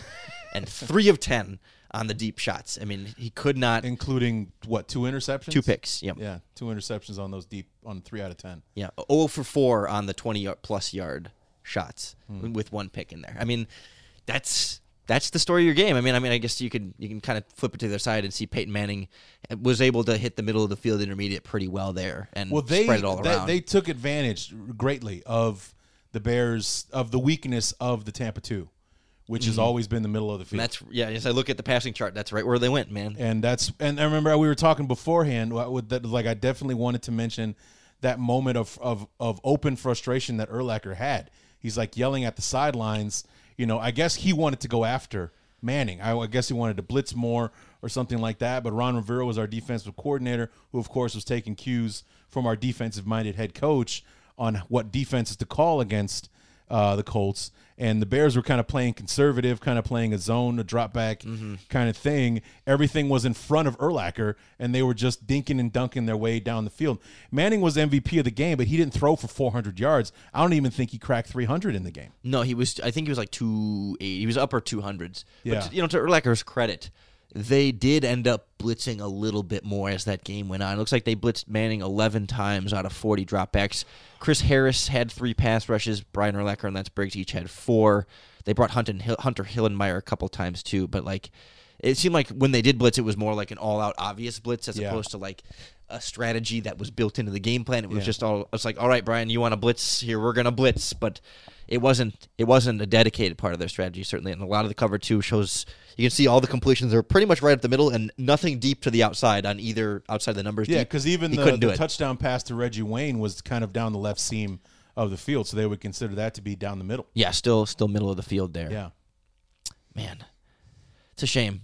That whole game is a shame. When I had a chance to talk to Olin Kreutz, when I had him on the show during the 2019 season, he did mention how he and when he and Alex Brown or he and Briggs or he and anybody from the 06 team talk about that year, it's all like, man, we should have had that, or we should have won that game, or we should have, this, that, or the other kind of thing. It's one of those losses that sticks with you because they were better than how they played that day. Yeah, oh, for sure. And as I'm looking back in terms of like what Peyton Manning was trying to do, a lot of targets at Nathan Vasher in that game. A lot of Marvin Harrison on Nathan Vasher, really trying to go that direction. Not as much in the Charles Tillman direction in terms of completions, and definitely like over the middle. Urlacher, Briggs, and then of course Daniel Manning. Really only gave up 2 catches, but it was the 53-yard touchdown to Reggie Wayne that you were just talking about. Yeah, that'll be a problem because Chris Harris didn't give up anything. I mean, it was pretty much solid all the way around. Otherwise, yeah. So I mean, it's just the checkdowns too to Joseph Adai were regular and that was too. The frustration for Urlacher was that the Bears were dropping back to protect themselves from the deep shot, And so the Manning did what Rex Grossman basically refused to do, which was take what the defense is giving you. So I'll take that 5-yard completion to Dallas Clark, or I'll take that dump off to a die coming out of the backfield, or things like that to make 1st and 10, 2nd and 4, or 2nd and 6, or something like that, as opposed to Grossman, who's trying to hit a home run every time he throws the goddamn ball. Yeah, Peyton Manning to Joseph Adai, 10 of 10. Yeah. For 80 yards. I mean, it was just, it was all day for that. And then the Bears did a good job of stepping up and making those tackles. But eventually kind of like we saw with the Bears season, they did actually miss more, as I'm looking at the numbers, than I remembered them missing. But still, it wears when it's Peyton Manning, like that wears you down. And then when your offense can't get anything and turns the ball over and et cetera, we kind of know the story. Yeah. So, but it's like he made the Bears strategy work against them. The Bears were protecting themselves from the deep shot. That's what the Tampa 2 was designed to do, was to keep everything in front of you, kind of thing, to manage everything that's in front of you. You don't get beat by the deep ball. And even Manning with Harrison and Wayne, and even Dallas Clark was a good deep middle type tight end and everything. Aside from a busted coverage, that's the only big play the Colts had in that game offensively. Otherwise, it was 3 yards in a cloud of dust, or it was dinking and dunking 5 yards here, 8 yards there. Couldn't stop them. What was their third down percentage in that game? Give me a filibuster here for like 10 seconds as I scroll up on the page. Colts were 8 of 18. Bears were 3 of 10. There you go. So there it is right there. Colts dominated time of possession. 8 of 18 is like what, 45%, something like that? Because it's right under almost 50%. Yeah, right under there. So, but it's just like against the Bears defense, that's outstanding. The Bears did not allow percentages like that throughout the year. That's why they were in the Super Bowl. I did not remember the Bears. I mean, like, as we've talked through it, I think we've mentioned 4 fumbles by the Bears, three overturned, like 3 lost. But when I look at the numbers, see, Bears lost 3 fumbles and had 5 turnovers total in the game. Like, it's like, that's right, but I almost don't remember it exactly like that. It felt more like offensive ineptitude than it did like. And I think turnovers. the reason for it was because we still had a chance to win the game despite all of those turnovers. Yeah. Because our defense was keeping us in it. We had a free touchdown to start the football game. So I mean, our offense only scored what? Rex Grossman had 1 touchdown. Period. That's 19. I mean, we ended up with 19 points. Yeah, 17 points. So our offense scored 10 points. Essentially, yeah. Our offense scored 10 points because we got a freebie from the special teams to start the football game.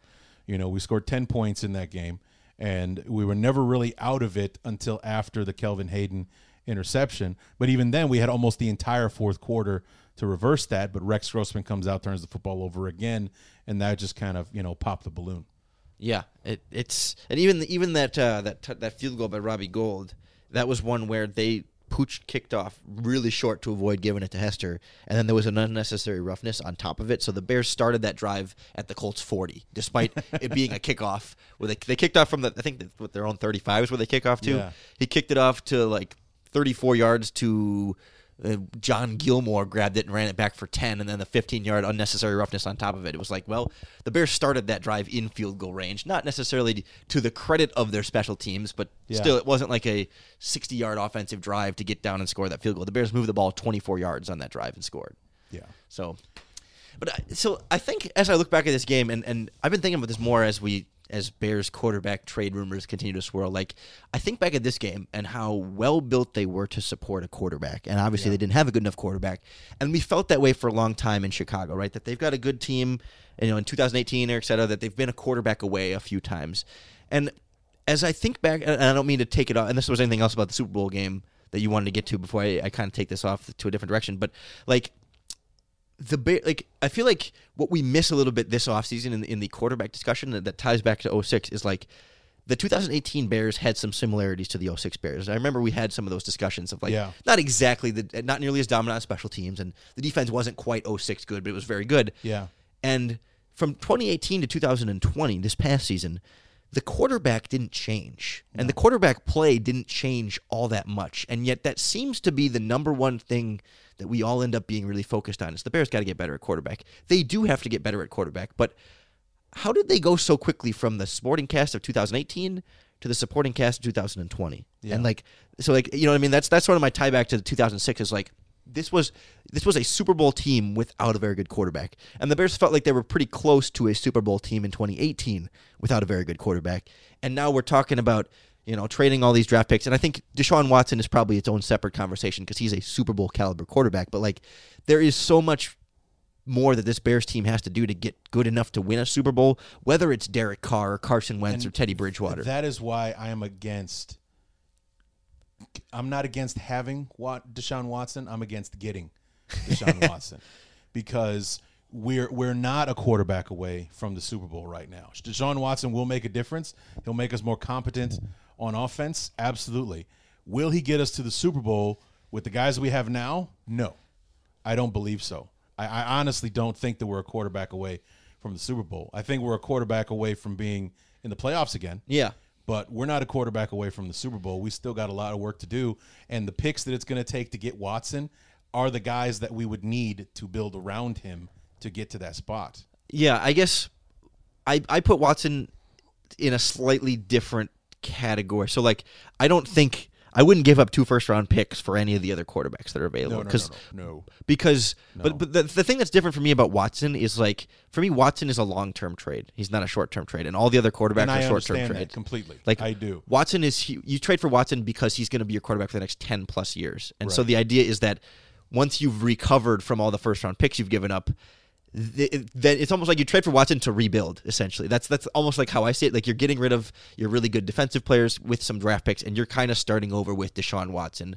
Trading for Watson, I don't know how much better you end up being 2021. He doesn't get you closer in 2021, but he gets you closer in 2025 than you are right now. Sure. And whereas if you trade a couple picks for Matthew Stafford, for example, like that deal with that doesn't make sense to me. The Carson Wentz, if it's going to be, and maybe by the time someone's listening to this. I'm hearing that the asking price for Carson Wentz isn't going to be anywhere near what people think it is.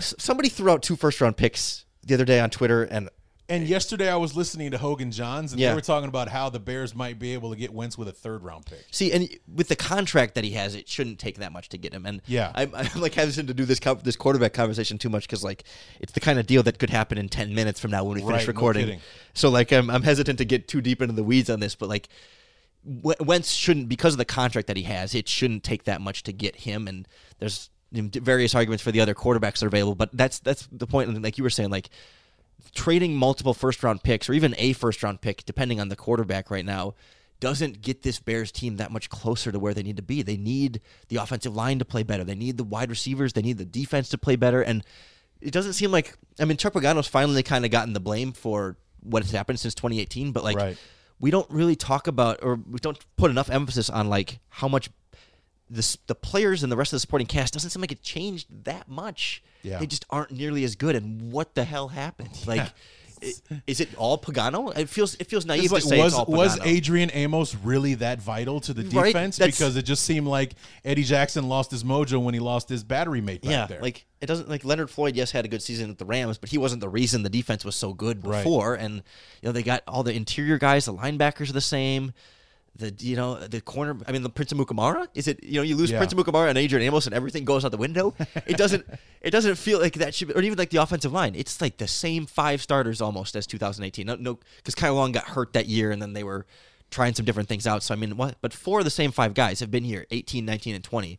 And they've been up and down and all over the map. And is that coaching? Because they go from Harry Hiestand to Juan Castillo, and that didn't necessarily fix everything. Because Hiestand was coaching them when they were good in 2018. So I don't know. That's the big question for me about this Bears team that is so overshadowed by the quarterback thing. And that's, again, the tie into 2006. Like, build that, because we're not going to be able to get a quarterback that's going to be a huge difference maker. We're not going to get the elite quarterback. That's just not where this team is right now, unless they get super lucky with a draft pick. And that's a lottery ticket chance of getting a difference-making elite quarterback. So you kind of got to build up everything else. And, because Nick Foles can win a Super Bowl if you have a really good offensive line like you did with the Eagles and a dominating defense and some pretty good weapons and a running game. Like, not that you want to have Nick Foles as, like, we're putting all our eggs in that basket, but, like, there's a number of quarterbacks you can do. Yeah. The situation has to be perfect, but he's capable. Exactly. And are you going to be able to get somebody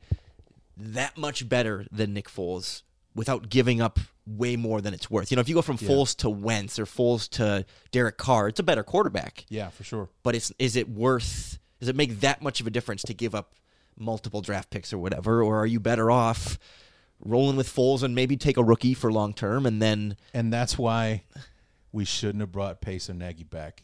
Yes. Because if we're talking about someone who's going to be taking chances, it should be someone who's starting fresh versus somebody who's desperate to keep their job. Yeah. Because the desperation could make them do things like give up 2 first-round picks for Matt Stafford. To be fair in the Stafford thing, I think the only reason the Rams got 2 first-round picks is because of the Goff contract. I think they had to get rid of Goff, and the Rams weren't just going to take back Goff unless they got something back. So, I think in a vacuum, Stafford might not get 2 first-round picks from every other team, but the Bears were offering their first-round pick plus more. Yeah. That was the report. Bears Whatever offered that was. first-round pick plus more for Matthew Stafford, and Matthew Stafford's better than Nick Foles, but if you're giving up a first and a third, or a first and a player, I don't know. Are the Bears better off with that first and that third and Nick Foles versus what Stafford upgrade? It feels kind of negligible there. You know what I mean? And Stafford's not made out of steel, so giving up that first-round pick eliminates the tackle that we would have drafted to protect him. And can we get somebody as good in the second round? Maybe, but you're playing with fire there, and then we're not picking again until the 5th round because we gave up this year's 4th rounder to get back into the 5th round to take Darnell Mooney. No, they traded up for Gibson, I thought. Travis Gibson. I think Gibson. I thought it was Mooney. I got to double-check that because I thought it was Gibson, but I could be wrong. Thank God for the internet. Because Mooney was our last 5th-round pick, so I think we traded back into the 5th round. Oh, so they used 3 5th-round picks. That's right. God, so Gibson was the first, Vilder was the second, and Mooney was the third. So I think that we gave up this year's 4th rounder to move back into the 5th round and take Darnell Mooney. I was thinking they went ahead. So say we're giving up a first and a third for Stafford. We got 1 pick in the 2nd round, and then we're not picking again until the 5th. Google tells me, ChicagoBears.com, Bears traded 21 4th-round pick to the Vikings for $155, which they spent on Travis Gibson. They jumped ahead of their other 5th-round picks to get the guy who played the least out of any of their 5th-round picks this year. Yeah. But they had conviction. When we have conviction on a player, God me and Matt, we really try and, it was a collaborative effort, and we really felt, and, that reminds me, I was just watching. On the table, just like right now. Yeah. Your Roadcaster and your laptop are on my table. Everything's on the table. I was watching because I was teasing the host of Lockdown Falcons, Aaron Freeman, because they hired the Bears passing game coordinator as offensive coordinator. He tweeted something that they're going to try and get a more athletic, big arm quarterback, and I was like, oh, enjoy Mitch Trubisky in 2021. Yeah. And I went back and watched because I was like, do you remember that video right after the draft where it showed Pace in the draft room standing up in front of it, and he's talking about all the different coaches and scouts that had Trubisky as their number 1 quarterback. Right. He's like, I remember that. He's like, I had him number 1. Champ Bailey or Champ. What's the front office guy? They have Champ Bailey. Yeah. Champ Bailey is the cornerback, but there's a guy in their front office that Champ something. Yeah, Champ. His name was Champ. Champ something. Yeah. And Champ had him as their number 1, and scouting director had him as their number 1, and Dowell Loggins had him as their number 1. I had him as their number 1. He goes, that's conviction. That's how we make a good decision, which was the wrong decision. And for the point I was trying to make with that is that the Dowell, or the quarterback's coach at the time, was Dave Ragone, who is the Falcons offensive coordinator. He was not one of the names that I heard Ryan Pace say in that video, had Trubisky as his number 1 quarterback. So TBD on that one. But again, they cite this like, oh, well, we all had conviction on it, so therefore it is our best decision. And I guess that's a good process idea, but do you have the right guys having conviction on it? Well, another name that wasn't on that list? John Fox. John Fox. Yes. He was our freaking head coach at the time. So Deshaun, he actually wanted Watson if we're taking quarterbacks. Yeah. Fox wanted Watson. And he actually wanted Jamal Adams like I did. Yeah. But he's like, if we're taking a quarterback, I want Watson, not Trubisky. And was it Kyle Long that was just tweeting the other day about how the Bears sent their whole scouting staff to Clemson's pro day and didn't talk to Deshaun Watson? Yeah. They went there, they did everybody else, but they intentionally... Because it was a sticking point for Watson. Yeah. Which is why that was something he took personally. Yeah. So you think he's going to waive his no-trade clause to come to Chicago for the last year of Matt Nagy and Ryan Pace? I don't think that one's happening. So lucky for you, Larry, they'll get to keep their first-round picks, at least in that deal. Yeah, for that at least. Yeah. So I just, even though he's got guys like Michael Vick trying to convince him to come to Chicago. And Danny Parkins is all over that, trying to convince Watson to come. But yeah. I don't know. It's going to be an interesting offseason. I think you and I are both kind of in the similar boat of like, don't go too extreme. To death, yeah. I am scared to death. It's like what they're gonna do. Ryan Pace is like a wild card. He's like he's the girlfriend who knows you're gonna break up with him, and like he's doing whatever he can to remind you that he loves you and that you need me around. Like, yeah. Well, I'm gonna buy you flowers every day, and I'm gonna do all these nice things for you. I got you Darnell Mooney. I got you Bilal Nichols. We're gonna go get you a quarterback, right? Got you Cole Kmet, and because he'll go to the press conference and say Carson Wentz is gonna be the best quarterback in Chicago Bears history, which is true, but like it's not a high bar to cross. Yeah, and that misses the bigger point bar, of what they need. the bar is Jay Cutler. Well, it's not even Jay Cutler. It's what's his name from the 40s. Oh, Sid Luckman. Sid Luckman. I guess modern era. Yeah, the bar is. That's the bar. Yes, the bar. He's the best quarterback in franchise history, and he played when the forward pass was still called the forward pass. You had to designate. I mean, it was. I mean, some teams back then wanted the forward pass to be illegal. Back in the 40s when Sid Luckman was slinging it around. I would say, had we won the Second World War when Sid Luckman we were still going to the Second World War. I think Sid Luckman actually left the Bears to fight in the World War and then came back and won us another NFL championship because we won 4 titles in the 40s. This franchise's best quarterback kicked Hitler's ass. Yes. Like that's where we're working from. Yes, that's what he did. So.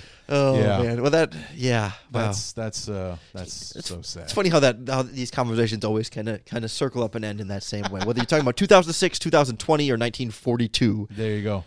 Well, it's been a lot of fun, Larry. To be honest with you, my laptop is very low on battery up to this point, so we got to wrap this up. We got to wrap it up. So, Lauren, thanks for stopping by. Thanks for making the trip. Thanks for the first episode of 2021, and.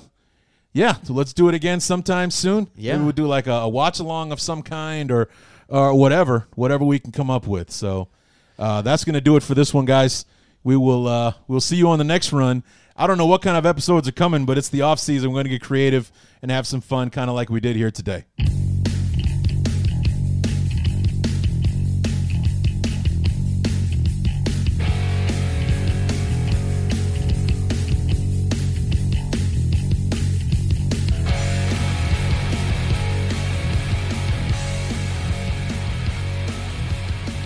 And there it was, guys. Myself and Lauren Cox, face to face, and in the same room. I think you could probably tell just by how different the interaction itself was that we were definitely, we could see each other. This is the first time Lauren and I have sat face to face with one another to have a conversation, and I think just listening to it, you really could tell the difference between us being in the same room together versus what it sounds like when he and I are talking over Skype and things like that. There's really something different about the conversation when you listen to it. I had a fantastic time having him come and visit. It was nice to have some company in these pandemic times of ours, and I look forward to doing it again sometime in the future for whatever reason, whether there's a theme to it or if we just get together to talk nonsense. I'm sure that we'll find a reason to record it so you guys can hear it. And if you want to hear a condensed version of it, be sure to listen to Locked On Bears, because I'm sure that Lauren went through and cut out all the more interesting nuggets to share with his audience over there on the Locked On side. So anyway, if you guys have any ideas for episodes that you want me to do during this off season, I am all ears. I've got some ideas about how I want to handle the draft this year, but I need a new draft guy because my draft guy has kind of retired, shall we say. So I'm looking for someone else to help me out with the draft this year. I got some different ideas on how I want to handle it, at least for now. The Bears have a first-round pick to use this year, so I kind of figure want to pay a little bit closer attention to the draft since we're going to be drafting on night one for the first time since 2018 when we took Roquan Smith, or at least that's how it stands right now.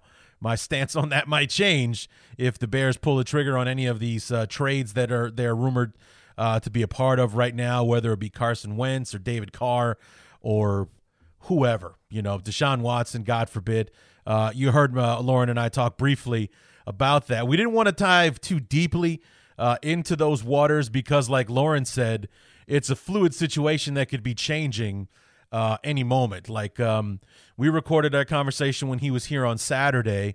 I'm recording this on Sunday morning or Sunday early afternoon, I should say, still a few hours before kickoff of the Super Bowl, and this is going to be dropping on Monday. So we're going to be almost 48 hours removed from the conversation by the time anyone gets to hear it. So a lot of things can change in that time. I've been reading a lot of tweets about the Carson Wentz thing heating up and what the possibilities are there and everything else. So we didn't want to dive too deeply into the conversation, even though we couldn't resist. We did give a few minutes to it, despite the theme of our conversation. But, but if you guys have any ideas about episodes you want me to look into, whether it be like a watch along of some kind, you want to sit down and join me while I watch an old school Bears game that I can dig up on YouTube or something. Or whatever, throw it out there. Remember last year I was doing what if episodes. Lauren and I got together to talk about the possibility. It was before it was made official that there would be a 7th seed in each conference this year, and what the 7th seed how it would have affected the Bears in previous years, and what their road in the playoffs may have looked like had they've been lucky enough to be the 7th seed, which they would have been on a few occasions. As a matter of fact, at least 2 times during the Lovey era, they would have been the 7th seed had one existed at the time, and how that may have changed the history of the team, because Lovey pretty much never went back to the playoffs. Well, he did in 2010, but between the Super Bowl in 2006 and the NFC title game run in 2010, the Bears missed the playoffs in 07, 08, and 09. So, I think we would have made the 7th seed at least one time in that span, and then I think again in 2011 or something like that. Who knows how that would have changed. Remember we had Keont Myers, or your boy Q from Locked On Raiders. We had him on to have a conversation about what it might have looked like had the Bears and Raiders participated in the trade that would have gotten Elway, traded to Oakland, or I think L.A. at the time. I think the Raiders were still in Los Angeles at the time, or they had moved to Los Angeles at the time, and stuff like that. So if you got any kind of what-if scenarios you want me to try to, hack out with somebody or whatever, throw them my way. You can hit me up on Twitter. It's at BTU_Larry. On Twitter. There's the Facebook group. Just search Bears Talk Underground on Facebook, and share your thoughts, share your ideas, something you want to hear me talk about during this off season. I want to stay active. Now that the season is officially over, or at least it will be, say in about 10 hours from where I'm speaking this.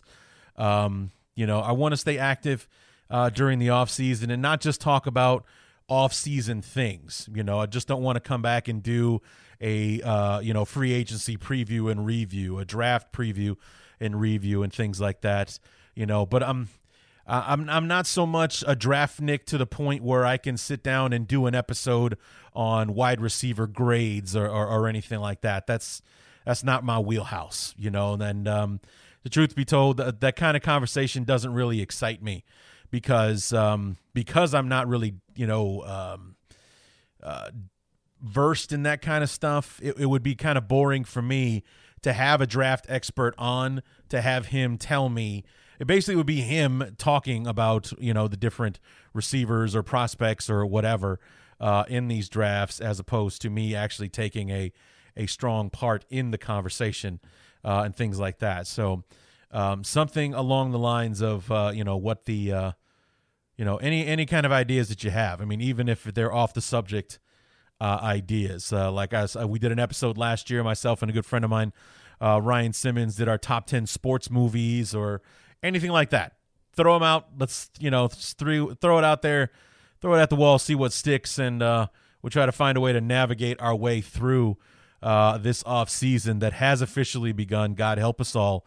6 months until we see football players on the field again, and or NFL players anyway. The the lower level college teams are getting ready to take the field in starting in at the end of February and into March on things like that. Like my alma mater, Western Illinois, starts their season, I think either later this month or early in March. They've got like a 7-game conference schedule that will be taking place here in the spring. So I might get to actually be able to watch some football. But as far as like NFL football, we're obviously done with that until, if there is a preseason in 2021, until that starts. So anyway, throw out your ideas. If not, I'll be racking my brain to try to bring you guys something.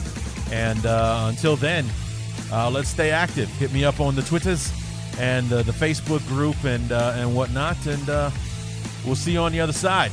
So until then, my name is Larry D, and this has been the Bears Talk Underground.